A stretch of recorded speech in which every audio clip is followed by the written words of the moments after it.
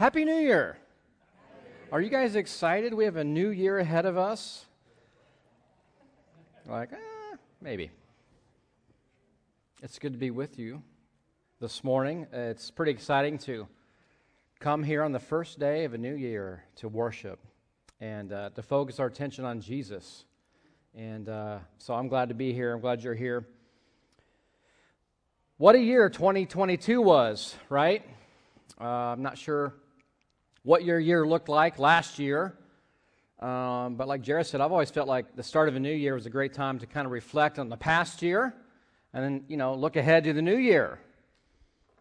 What's next? Whatever your 22 was like, I imagine that on New Year's Eve 2021, you didn't expect what would happen in 2022, right? I mean, it's just full of ups and downs. Life is so unpredictable, so many variables in life.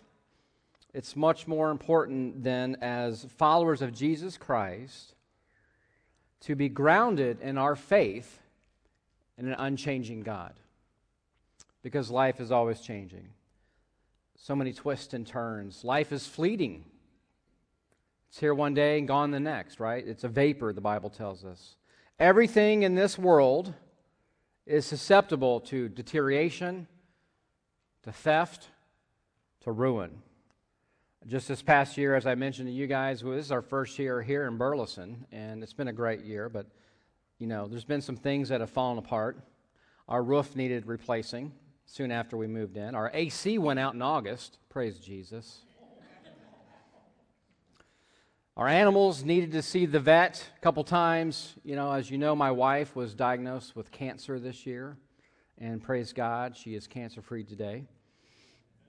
But the list goes on, right? Things that break down and don't go as planned.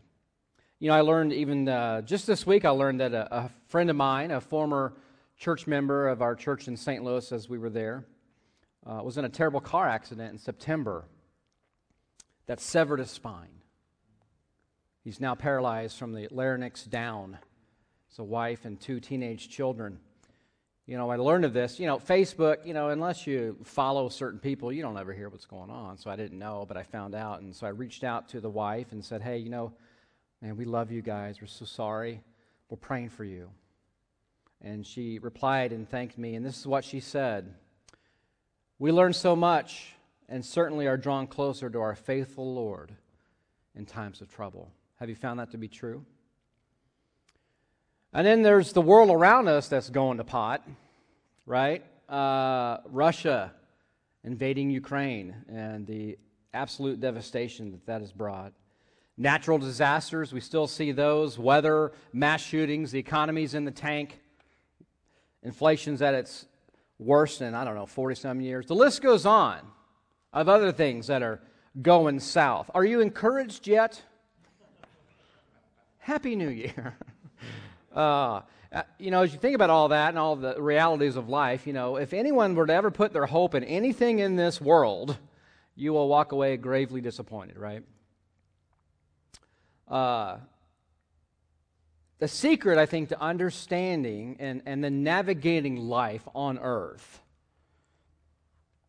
in a world that's so uncertain is this. We have a faithful God who never changes. If we're not grounded in our faith as followers of Jesus, in a faithful God, life is just going to be one series of disappointments after another. One series of letdowns after another. The Apostle John kind of summed it up this way in how to overcome the world. He says in 1 John 5, everyone born of God overcomes the world. This is the victory that's overcome the world, even our faith. Who is it that overcomes the world? Only the one who believes that Jesus is the Son of God. Do you believe that Jesus is the Son of God today? As a believer in Christ, we've already overcome the world because of our position in Jesus Christ, as Jairus so eloquently said this morning. We are a new creation. We are new in Christ. That is our eternal position in Christ. And Jesus said, I have overcome the world. If you're in Jesus, you're an overcomer. He defeated sin and death at the cross, and there's nothing in this world that He has not already announced victory over. The key, though, for us as followers of Jesus, I believe, is to continue to have faith in Jesus throughout our life.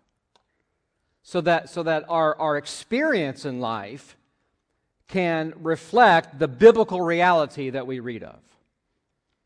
So this morning, what I'd like to do is just finish a message that I started a couple weeks ago before Christmas. I have a habit of being very ambitious in my points on a Sunday morning, and it's always to be continued. That's my New Year's resolution.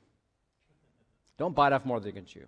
There's just so much in the Bible that God speaks to us about, and it's just, it just flows out sometimes. But I want to finish that message looking again at Isaiah's prophecy in Isaiah chapter 9 and verse 6. Do you want to turn there? We're just going to look at that one verse, and we'll go to a few others. But I think this prophecy of Isaiah concerning the person of Jesus Christ is about the Messiah who would come and all that He would bring when He came. He is the one that will help us experience victory, as He said He's already accomplished in this world. Look with me at Isaiah chapter 9 and verse 6, as I turn there myself. Isaiah 9 and verse 6. It's in the Old Testament, right?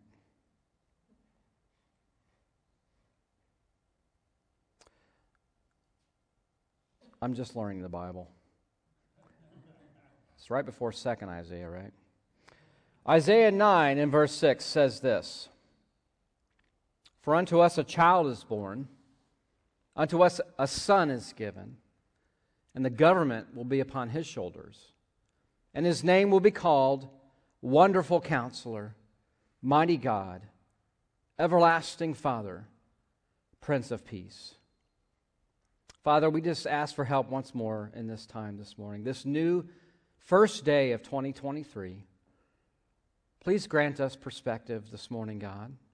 Thank You for the faithful who are here this morning, come to worship, to hear from You.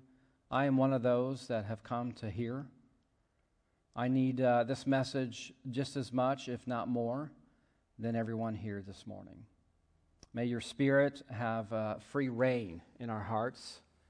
Do the work that You have brought us here to do, Lord, we pray in Jesus' name. Amen. We've already looked at the first two names that Isaiah said Jesus would be given: Wonderful Counselor and Mighty God. Because Jesus is the greatest counselor that you or I would ever need. Anyone actually would ever need in this life. Why? Because Jesus, as the Almighty God, the wonderful counselor, the wonder of a counselor, as it literally reads, knows us inside and out, doesn't He? He knows our thoughts. He knows our hearts. He knows our innermost struggles. So He's able to counsel us in the innermost part of our being. That's what's great about Jesus as the wonderful counselor. He counsels us where all the issues of life flow, the heart. But He's also a mighty God, that Isaiah said, that He can empower us then to overcome in this world. Any obstacle, any temptation, any tragedy of life, Jesus gives us the power to be victorious. It's that very same power that one day raised us all from the dead and translate us into glory with God, our new home in heaven. He is also, Jesus, the mighty God, that one day every knee on heaven and in earth will bow to. Hallelujah, what a Savior, amen? I mean, what a Savior we have. But that's not all. Because if you order now, not only would Jesus be this free gift that God would send to us, and if you notice in your bulletin, the first 2 points were Jesus, the free psychotherapist, because He can counsel and is the greatest counselor. He's also one who would bring us free power. It's available to us without cost. We'd also receive from Jesus a free parent, as he would be the everlasting Father or the eternal Father. You notice all the points start with free, so I had to keep with the alliteration. I'm OCD that way. That's another New Year's resolution. But we have a free parent. Jesus would be the eternal Father. Now, that's not a reference to God the Father, because each member of the triune God is a distinct person. 3 persons, 1 God. We understand that as much as we can as believers this morning. But that's a reference to God the Son, who will provide a fatherly kind of reign throughout eternity. Warren Wiersbe tells us that Father of eternity is a better translation. Among the Jews, the word father means originator or source. For example, Satan is known to be the father of lies, right? And so if you want anything eternal or everlasting, you have to get it from Jesus Christ. He is the Father of eternity. Does that help make a little more sense as to what Isaiah was saying? I kind of think the emphasis really here is on Jesus as the originator or the source of time and eternity. He holds our lives and our futures in His hands. The truth is that we're already living out our eternity right now. I hope we understand that. Our life will never end as a believer in Jesus Christ because Jesus experienced our death for us. Jesus told Mary, if you recall this interaction with Jesus and Mary at the passing of Lazarus, He says, I am the resurrection and the life. The one who believes in me will live even though they die. And then He said, and whoever lives by believing in me will never die. I think that statement from Jesus can really be applied in a couple ways. First, when a person first believes in Jesus Christ for the very first time, they are gifted eternal life quantitatively. In other words, they will spend eternity with God. That is what I think Jesus meant when He said, the one who believes in me will live even though he die. Even though a believer may die physically, they still will spend the rest of their days throughout eternity in their eternal future with Jesus Christ. Does that make sense? That quantitative side of eternal life? And that's something that I hope all of us have come to understand this morning, as Jairus, again, did a great job of explaining the gospel. Listen, being granted eternal life is a one-time thing, folks.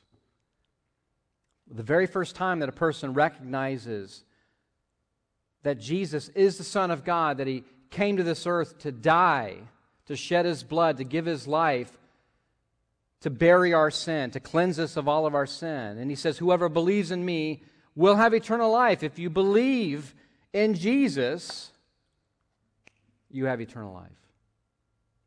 Signed, sealed, delivered. Right? It's yours. You will live forever with God. What a blessing. But there's so much more to it as well. Because Jesus also went on to say, whoever continues to live on earth by faith in me will experience life. I think He's referring to really the abundant life. That's the qualitative aspect of our life on earth. Life lived by faith in Jesus here and now always produces fruit of some kind. It always produces life when you live by faith in Jesus. Jesus is the Father both of our quantitative and our qualitative life. He's in control of our time and our eternity. I think the question for us here this morning is, are we continuing to live day by day in faith in Jesus Christ, by faith in Jesus, the Father of eternity, the Father of our days, the Father of our future? I think the secret to all this is our faith. Trusting in God through every circumstance of life. Whether it's a life-altering event like my friends, or maybe a seemingly insignificant circumstance in your life. Do you trust in Jesus, the Father of eternity, the Father of your eternity? David prayed this in Psalm 31 and verses 14 and 15. But I trust in you, Lord. I say, you are my God. My times are in your hands. Do we pray that each day? I read a book, I think last year. The name of it escapes my mind because I'm 50 now. It escaped my mind last year too. But I read a book, and it's just a great book about the Christian life. And there was an illustration in that book that I heard again recently through a message, and I just want to try to share it with you a little bit to help us understand living the Christian life by faith. But it talks about a man who's on a road. He's on a journey, and he comes to a fork in the road. And there's two paths that he can choose. And there's a sign at each path, and one path that goes this direction says, pleasing God. And then he looks at this path going the other direction, and it says, trusting God. And he's a little confused. He's like, I don't know, they both sound good. But I want to please God with my life. I mean, that's really what I want my life to be about, pleasing God. I want to do what God wants me to do. I want to live the way that God wants me to live. And so he takes the path called pleasing God. And when he gets to the end of that road, he finds a huge building there with a door. And he walks up to that door, and he turns the knob, and he walks in, and he sees a room full of people. And there's a lot of chatter, a lot of things going on, but he sees at the back of that room a big banner that says, the Room of Good Intentions. And as he's welcomed in, he's asked by the hostess, or host, I don't know which one it was, but he says, hey, how are you doing? Welcome, how are you doing? And what he shared was, really I'm not that good, because I've been struggling for a long time in this Christian life. I felt so empty. I'm always trying to strive to please God, and and I saw this road, and here I am, and I just want to please God with my life. And the hostess quickly shushes him and says, and hands him a mask. And as he looks around, the entire room is filled with people, all wearing masks. And he quickly learns to put the mask on and keep his struggles and his problems to himself. Because everyone in the room's fine. Really, they're fine. Well, he wasn't in that room, in that building, very long before he got discouraged and realized this isn't really helping me much. So he left, and he went and chose the other path that said, trusting God. And he came to the end of that path, and a similar situation was there. A similar building was there, and he went into that building, opened the door, went in and walked in, and again, there's this big hall and this big room, and it's full of people, and at the back of the room, he sees a banner that says, Chick-fil-A. No, I'm kidding. But he says, the room, welcome to the room of grace.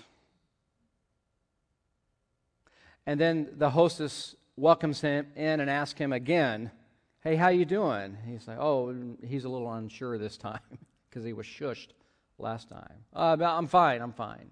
No, really, I'm fine. And the hostess says, really? Are you fine? Because the folks in this room really aren't all that fine. And he says, well, really, honestly, I've been struggling, and, I've had these issues in my life, and I'm trying to figure out how to live for God and to find contentment and fulfillment and joy. And he begins to share some of the hardships and struggles that he did. And someone from the back of the room yells out, is that all you got? And they begin to share their struggles that were so similar. And he noticed that no one in that room is wearing masks. And the point of the story is, and I hopefully communicate that well enough that you understand, the point of the story is this. Hebrews 11:6 tells us, without faith, it's impossible to please God. We can endeavor to please God. We can endeavor to do more, to resolve to do this more, to strive harder, to be better. But we can do all of that without trusting God. Do we realize that this morning? Isn't it easy to go through the motions and to do the things maybe out of habit that we know we should do, and this will please God, and God wants me to do this, and all the while never really trusting God in every circumstance of our life? Do we trust Jesus, the originator, the source of our time and eternity? Because therein lies the key to navigating life in an uncertain world. He is the eternal Father. And the last point that I want to share in Isaiah 9:6 is that not only would God promise us a Messiah who would be a wonderful counselor, a mighty God, an everlasting Father, but He also would provide us free peace, as He would be called the Prince of Peace. Now keep in mind, this is written, I think, around 700 BC, before Jesus even showed up on the scene. Isaiah, as the prophet of God, spoke for God as God gave him a message to communicate to the nation of Israel. And so he's speaking to this nation around 700 BC who lived in constant conflict as a nation. They were always in conflict with the surrounding nations. And actually, Israel has lived in conflict ever since that time. Even to the point where for years they weren't even recognized as a nation. The world's hated and oppressed Israel for centuries. That still continues today. It was midnight on May 14th, 1948, that a provisional government of Israel was proclaimed. And they proclaimed a new state of Israel. And on that same date, the U.S., in the person of President Truman, recognized the provisional Jewish government as the de facto authority of the Jewish state. And Israel was recognized again as a nation. And then they've been in peace ever since. Yeah, right. Right? When you think of Israel, do you think, oh, what a nation that's been in peace for so long? Though they're recognized as a state, still in much conflict. People still hated them. The Palestinians, Hamas, fighting over the Gaza Strip, right? Even as recently as 2021. Anti-Semitism is still on the rise, isn't it? I mean, I just saw a commercial, I think yesterday, calling people to stand up against Jewish hate. What is it about this nation, this little nation, that seems to be the target of so much criticism and anger and hatred? Israel never really has known peace. And so when Isaiah prophesied that a coming Messiah, a Savior, would come, and He would be the Prince of Peace, I imagine that was a very welcome message, wouldn't you think? For a nation in conflict. But they misunderstood the peace that Jesus would bring. When He did come, when Jesus did show up on the scene in the birth of Jesus and through His earthly life, the nation of Israel, the Jews, did not recognize Jesus as the Prince of Peace, did they? They actually sought to destroy Him. Even Jesus' closest followers, many of which who were Jewish, thought that Jesus had come to bring earthly peace in, like it was prophesied. He's going to be the one to rule and to reign, and He's going to eradicate our enemies once and for all. And they were excited. When will your kingdom come, Lord? When are you going to set it up? They were ready. Finally, peace. But that was not the kind of peace that Jesus would bring.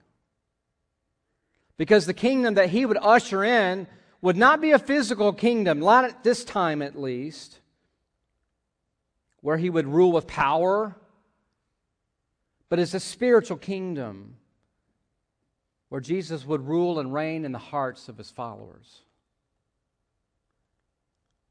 But Isaiah's prophecy still did have a direct application to the nation of Israel. Jesus will, in fact, come back one day to rule and to reign on earth and eliminate all of his enemies. That time is called the millennial kingdom. It's a 1,000-year reign of Christ on earth, and maybe you're familiar with that. But there's going to be a war fought by Christ himself when he comes to earth from heaven with the armies of heaven, including all of us who have believed in Jesus. Revelation tells us about it. I want to read it to you. It's on the screen here. But Revelation 19:11 through 16 tell us this. John is given this vision. He says, I saw heaven standing open, and there before me was a white horse, whose rider is called Faithful and True. With justice he judges and wages war. His eyes are like blazing fire, and on his head are many crowns. He has a name written on him that no one knows but he himself. He is dressed in a robe dipped in blood, and his name is the Word of God. The armies of heaven were following him. Yay, that's us. Riding on white horses and dressed in fine linen and white and clean. Coming out of his mouth is a sharp sword with which to strike down the nations. He will rule them with an iron scepter. He treads the winepress of the fury of the wrath of God Almighty. On his robe and on his thigh he has the name written, King of Kings and Lord of Lords. Are you looking forward to that day? We are those ones, as far as I understand it, riding along behind Jesus on white horses, following our King of Kings into the final battle, the ultimate battle. Shayla has told me that she has prayed to God if she can ride our miniature horse Pee-wee in that time. I said, babe, I don't know that that's going to be possible. That would be funny, though. It's fitting because she'd probably be late again, but anyway. We don't know exactly what that will look like, but what we are sure about is this. Jesus, the Prince of Peace, will finally one day usher in a time of eternal peace when he destroys all the nations, and he will rule and he will reign. Right? That's the only kind of peace that we'll ever have that's lasting, is when Jesus is ruling. And I don't see him on the ballot coming up here soon. Until that time, though, Israel will continue to live in conflict, as we will. We're still going to experience conflict. I think it's important for believers to understand that world peace is not an option in our time. A lot of people think it is, and we're always trying for that, and there's nothing wrong with trying to bring about peace, but we need to understand that. We can't even seem to find peace with our neighbors and family, right? That lasts very long. Let alone our fellow countrymen or our world. We can't even seem to find peace with one another as the family of God. You ever heard of a church split? Yeah, maybe one in history. We can't even seem to get along with each other. That's because the Prince of Peace hasn't come back to usher in this peace as described. But he will, because he is coming. He promised to return. He promised to bring peace on earth. And he's the sovereign God who's working all things according to that plan. But the Prince of Peace is still ruling and reigning in the hearts of his people. That is, if we allow him. The Bible speaks a lot about the peace that Jesus offers. I imagine that a verse comes to your mind right now, doesn't it, when you hear about the peace of Christ? There's roughly, I think, 93 some references to peace in the New Testament alone. The kind of peace that I think is available to us here today, and the kind of peace that I think we should seek to find in our lives on earth, is the peace of Christ that can rule and reign in our hearts. The Apostle Paul described it this way. He says in Colossians 3, let or allow the peace of Christ to rule in your hearts, to which indeed you were called in one body, and be thankful. You notice that the peace of Christ is something that we have to allow to rule in our hearts. And the only way to allow the peace of Christ to rule in our hearts is to allow Jesus to rule our hearts, to let Him call the shots, to let Him be sovereign over every instance and circumstance and trouble that we find in our hearts. Because there is no lasting or true far-reaching peace apart from the peace that Jesus offers when we learn to trust Him in every facet of life. But you have to invite Him in to be part. Think for a moment of the areas of your life that cause you the most turmoil and strife. Think about that for just a moment. What brings you the most anxiety and stress? Maybe it's financial troubles. Maybe it's marital struggles. Maybe it's another relational conflict, or with family or coworkers or a boss, or anything else in this life that causes the division or the stress or the anxiety or the tension. We all have it. Now I want to ask you to do something in the most honest way that you can in this moment. Ask yourself this question sincerely. Have I invited Jesus into that area of my life? Have I honestly, sincerely, and prayerfully come to Jesus and asked Him, Lord, I need your help in this area of struggle in my life?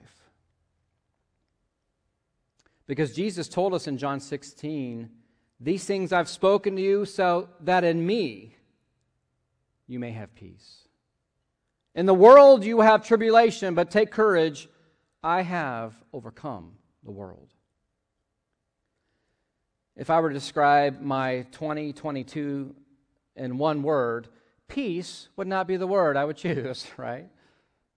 Not your fault at all. I love you guys.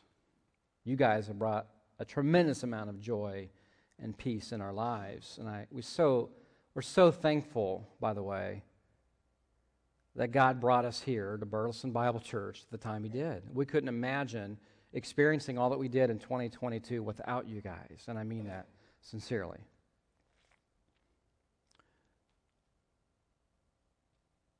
I certainly have found peace of heart and mind throughout the year,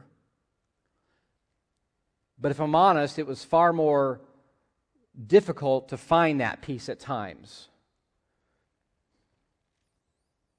Even after all these years of knowing Jesus as my Savior, knowing the peace that He offers, understanding the verses that talk about that, I still find myself trying to find some kind of peace apart from Jesus. And it may not be even intentional sometimes. Try to solve my own problems first. I try to reconcile relationships on my own first, right? I want to eradicate the threats in my life, in my own strength, my own ingenuity. I'll figure something out, right? But the problem is I'm not that smart. There are a lot of people who are more smarter. I'm not that persuasive with people. I'm not that creative or to find solutions. And when you look back and you think about all the times where there's trouble or strife or turmoil or problems, and you think about all the efforts you make to struggle in that and to find peace and a resolution or whatever, you know what all that does really? It just brings more exhaustion and burnout, not peace. Until I look to Jesus, the Prince of Peace. I had this conversation with my wife. It doesn't matter how long I've been in some kind of conflict or turmoil. A lot of it's internal. I internalize things a lot, and I kind of feel things deeply, and so I've kind of get prone to mood swings, I think. I can be like really high, but then when the lows hit, I get low, and it's like, it doesn't matter how long, though, that I find myself struggling or in conflict or down or anxious. When I get away for just a few moments, a lot of times it's when I come into the office here and I open up the Word of God and I just start reading the Word of God. There's a peace that comes over me that I just can't explain. And it's just a matter of seconds. How do you explain that? I mean, it really is a supernatural thing, isn't it? And I think it's the peace of Christ. It's just God reminding me of the truth about me and about Him, that He loves me unconditionally. No matter what I'm experiencing, no matter if I look around and I feel like I don't see God working, where are you, Lord? And why am I going through this? Or, why is this happening? All I have to do is just take a few moments, stop, and set my mind on the Prince of Peace. And He does it. And it doesn't matter how big the problem is or small it may be. Jesus brings me peace. I have to invite Him. You have to invite Him into your life, day to day, in every circumstance, great or small. Jesus said in Revelation chapter 3 and verse 20. Here I am. I stand at the door and knock. If anyone hears my voice and opens the door, I will come in and eat with that person and they with me. That's a verse written to believers. It's not a salvation verse. Jesus isn't one to bust open the door. He doesn't operate that way. He doesn't force Himself on you. He doesn't force His will on you. You can resist the will of God. You can stiff-arm Jesus. No, Jesus is much more patient and loving than that. And thank God. He stands at the door of our heart and He knocks. And if we hear His voice, He says, and not just hear His voice, a lot of times we hear His voice, but we don't open the door of our hearts. And so He says, if you hear my voice, if you hear what I'm saying, I want to speak into your life, into your heart, and you open the door, I'll come in and I will bring peace with me. That's the picture of having a meal with Jesus. And so I think for 2023, this first day of a new year, I think for me, I've resolved that I just don't have the resolve to resolve things. Do you know what I mean? Here, I haven't thought about this a lot, but here's my resolution. I just need to surrender more. I need to quit striving in my own effort, my own strength, doing the things that I always do, the way I always do them, as if through my effort and my strength and my ingenuity and my smartness, I'm going to have peace. I'm going to have victory. How many years will I do that before I realize this ain't working? Who will you look to this year to bring that peace in your life? To provide the victory over the trials and the struggles of your life? Who will you look to this year? Because I promise you it's going to be a temptation. You're going to look to the spouse. I'm just going to endeavor to, strengthen my marriage and then, I'll be better. Or I'm going to really determine to, get along with my family, or I'm just going to determine to focus on my kids and make them behave. I don't know, good luck with that. Or raise them better, or whatever, I'm going to resolve to do all these things, and that's all well and good, but who are you going to look to day to day?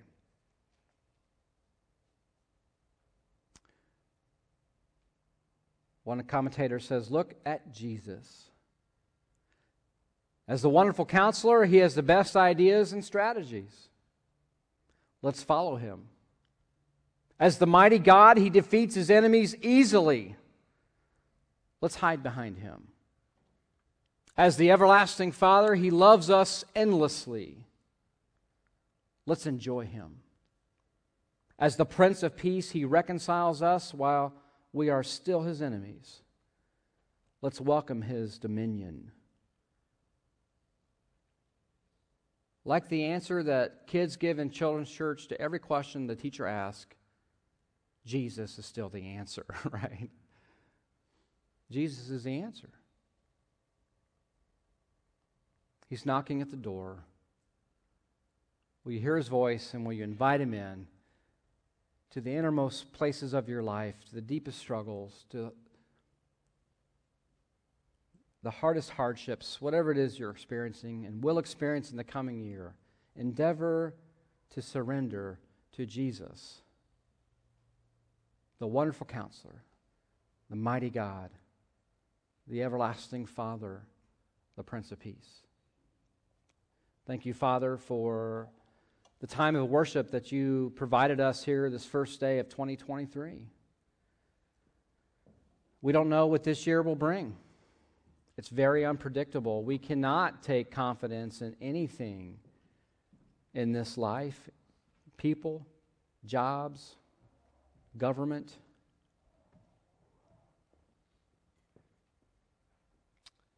The only faithful one, the only dependable one in all the universe is you, Lord. And my prayer is really directed at my own heart first. I need you more today than ever before. Lord, come into my life, come into my heart, to the areas of struggle that I know you know, and please bring me peace.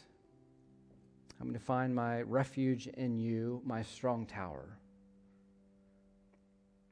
Pray for your protection of my heart and mind, that you will guard my heart and my mind in Christ Jesus, so that I just learn to trust you. Thank you for this opportunity, Lord. May we look to you more in 2023. By your grace and for your glory, we pray. In Jesus' name, amen.